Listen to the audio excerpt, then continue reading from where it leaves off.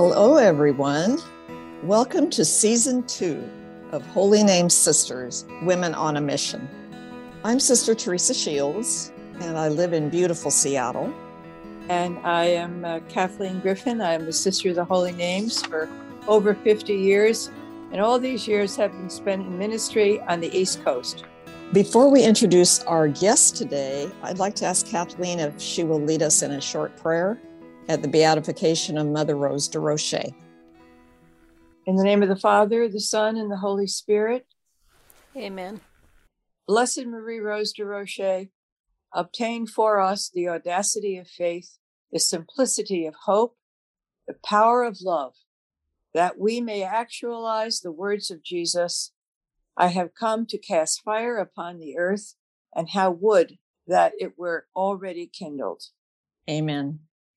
I love that, cast fire on the earth. And our guest today, Sister Catherine Ferguson, has been casting fire on the earth, literally around the world, for many years. She is responsible for founding Unanima, Unanima, which I thought was an acronym, but it isn't. And so, Catherine, I want to ask you first, what is Unanima? And why did you start Unanima at the United Nations? Unanima International. I add international because that's part of its official name, although most of us are lazy and we only say Unanima.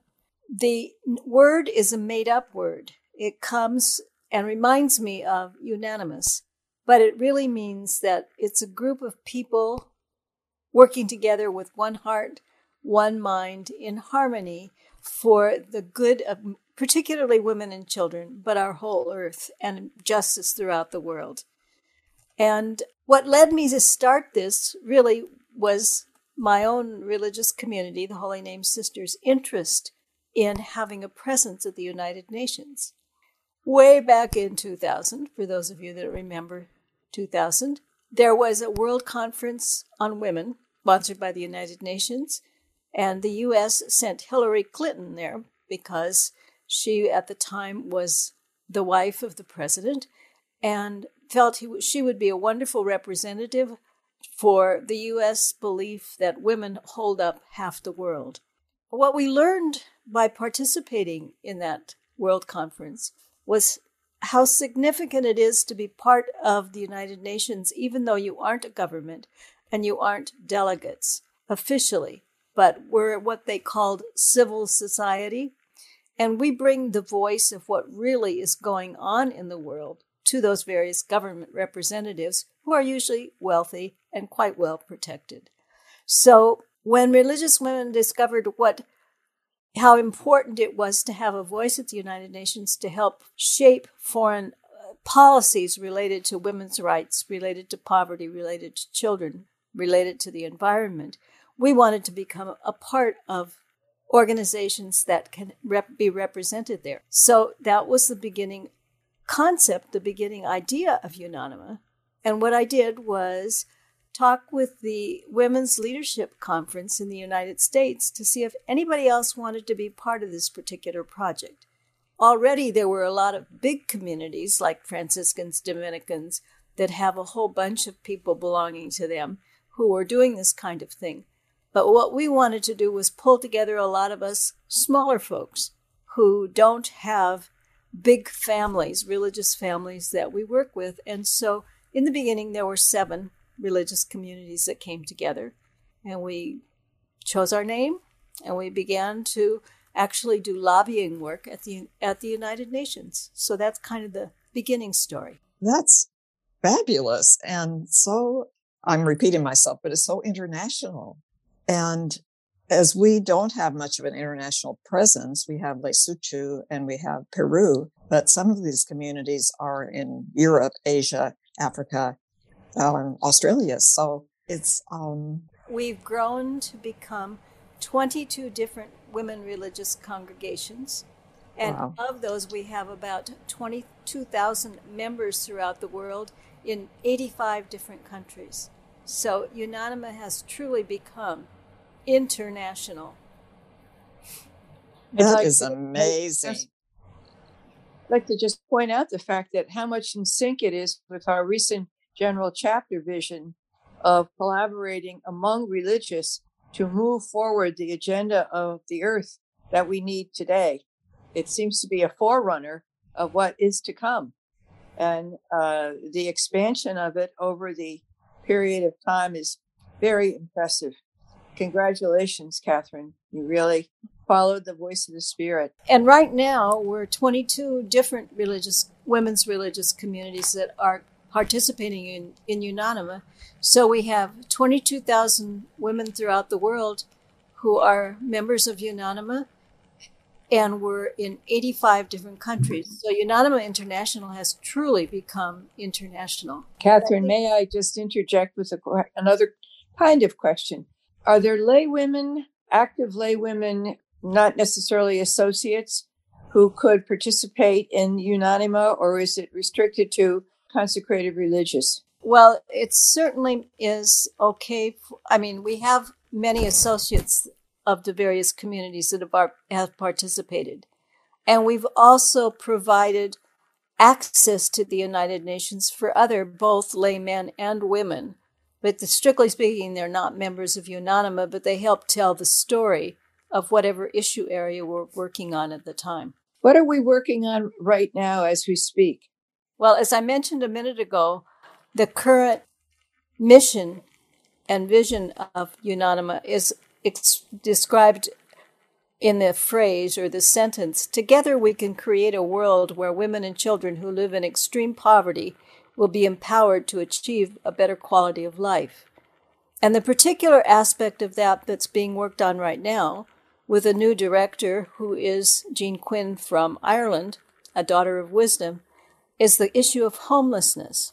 And what it was a surprise to me about this issue, not that it's so critical, it certainly is, and I think we can all agree to that, everywhere on the globe, is that prior to her beginning to work on this and bring it to the attention of the various governments through the committees at the United Nations, homelessness was not an issue that had a policy connected with it. In fact, as far as I know, none of the documents of the United Nations included homelessness in their discussion. So I'm personally very proud that Unanima has played such a significant role in bringing such an important issue for women and children and others too into the venue of the United Nations.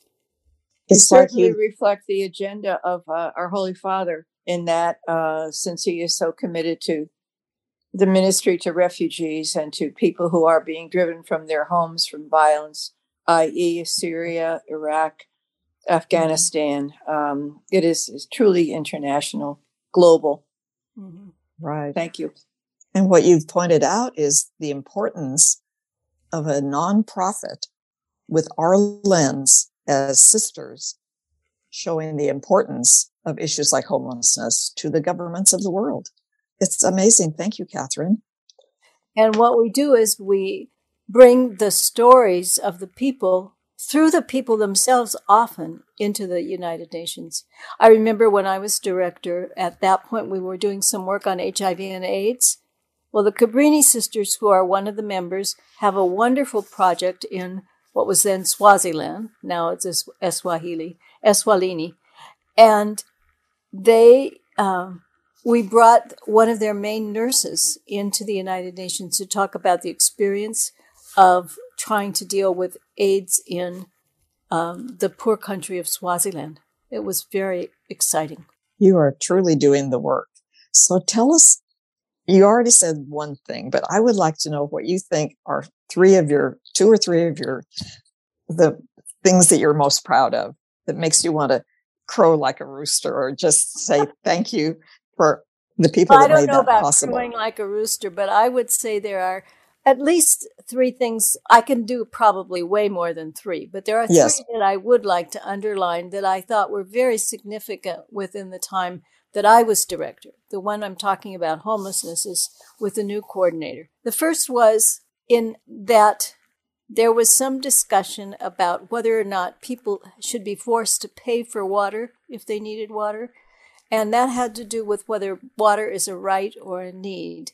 And we did a whole lot of lobbying with various governments, especially smaller governments, because the bigger, richer countries have, kind of know where they are and things that the others don't necessarily have the same ability to research a question or to know as many options.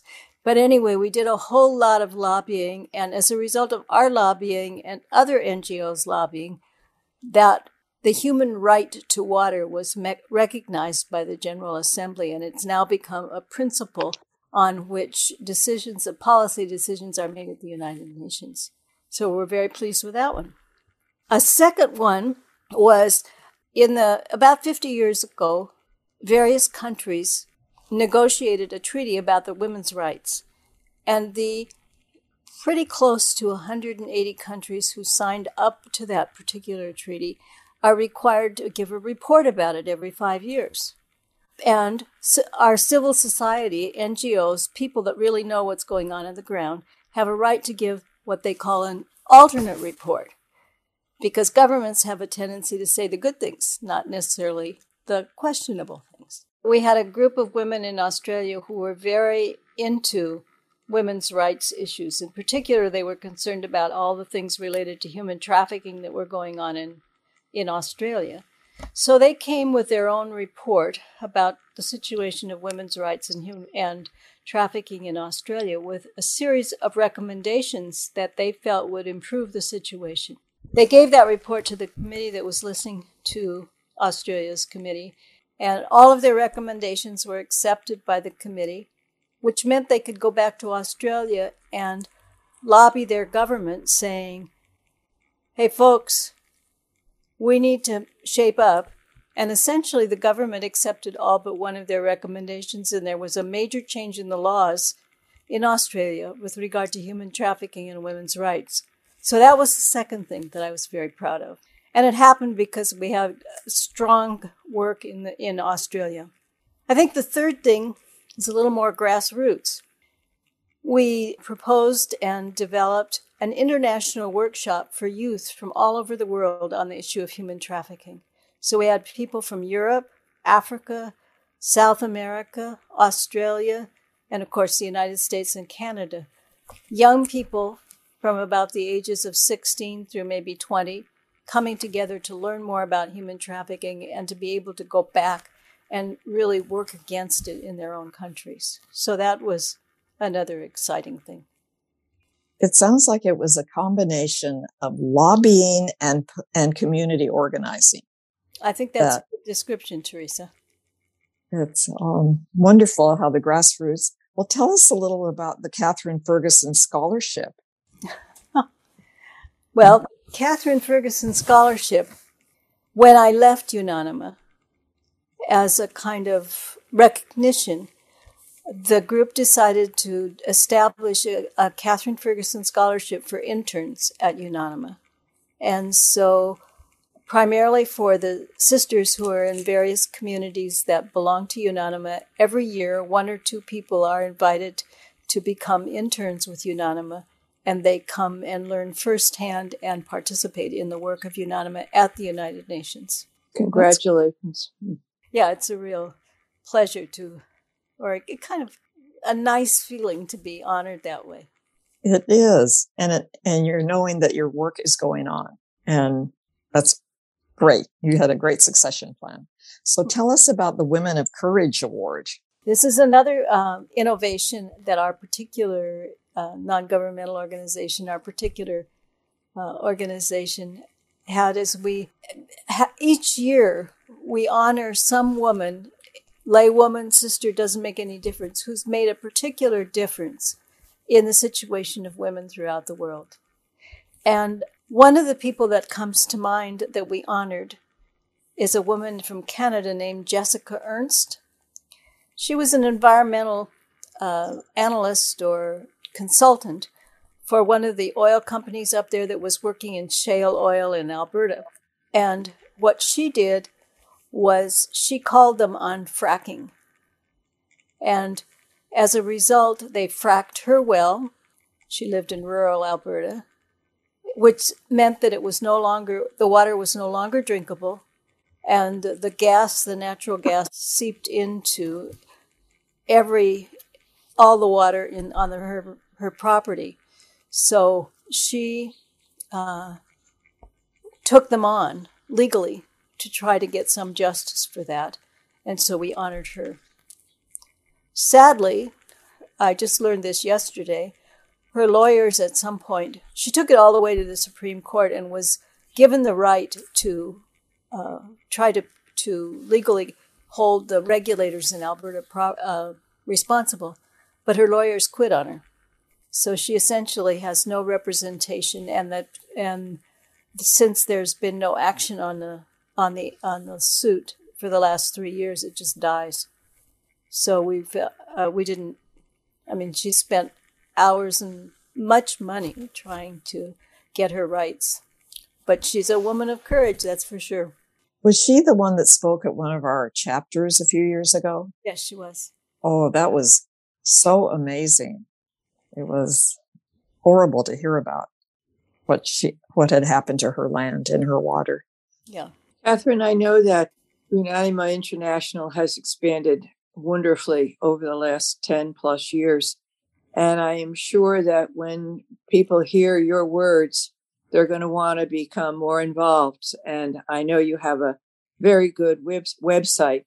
Is there anything you can say to us about the best way to become engaged and what you would recommend to someone listening to you who wants to join Unanima International or who just wants to support you? Anything you'd like to say about that in this presentation? Well, first of all, I'll just underline the website, which is www.unanima-international.org. And in that, you will find a number of ways that you can get involved. In terms of becoming a member, you really would need to be a member or an associate of a sisters community that belongs to Unanima. But in terms of being involved, there's the internship we talked about earlier. There's the opportunity to volunteer in other ways.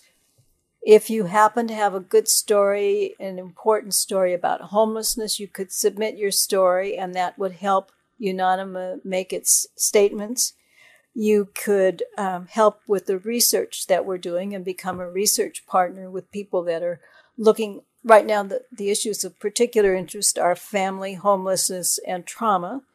So those are some of the particular ways. And then, of course, the old standby for all of us, donate, make a monetary contribution.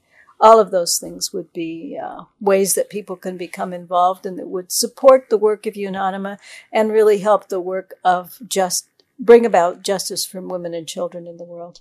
Thank you. This is so fabulous. And I'm going to ask both Kathleen and Catherine right now. I don't mean to put you on the spot, but I know you are full of the charism of the Holy Name Sisters. And just in a few words, how does the mission of Unanima International and the SNJM community meld and jive with each other? Well, Mother Rose certainly was always an advocate for children, especially children in poverty. And her big, big desire was that all children should receive the kind of education which would mean that they could bring the gospel to the entire world, the message of Jesus. And I certainly think that in Unanima, we have exactly those same things going on. We're not necessarily teaching children directly, but we could be sometimes. But we're certainly educating. We're educating government officials. We're educating our own people. We're educating in our schools about the information that needs to go on. And we're certainly working in terms of trying to show the primacy, the importance of the love of God for children and women and our planet. I would say that expresses it perfectly, Catherine. And I think the only thing I would add is that it is very current. And Mother Marie Rose was ahead of her times back in the 1840s. And I believe that Unanima International is leading the way for the future because the planet is becoming smaller and smaller, more and more interdependent, the haves and the have-nots. And we really have got to figure out a way together to bridge those gaps. Thank you. Is there anything else you'd like to say, Catherine, before we say goodbye? It's quite wonderful that we have 22 different women's religious communities coming together in this endeavor that were communities that might have known about each other ahead of time, but don't necessarily have any historical roots together. So we have Holy Child, Sisters of Providence, Sisters of St. Anne, Daughters of Wisdom, Notre Dame Sisters, Bon Secours Sisters, Brigidines. Anyway, there were 22 different communities, and some of them really are not particularly based in the United States. And so it's just thrilling to be able to have that international collaboration to try to work on issues and problems that are international. Amen. So, amen. We need to look up and around and realize the richness we have as women religious, and our partners and associates and our alums and our students who are all trying to work for justice for women and children and care for the earth and work on the This really gives us an avenue at the international level. And right. It's major. One of the few things that we can do that really gets at systemic injustice. That is a good closing statement. Systemic injustice, and we are working against all that.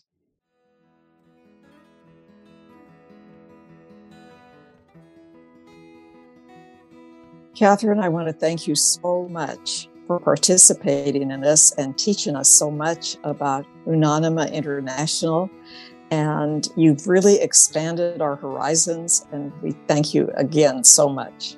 I'm just so grateful for your invitation to be part of this Women on a Mission podcast, Teresa and Kathleen.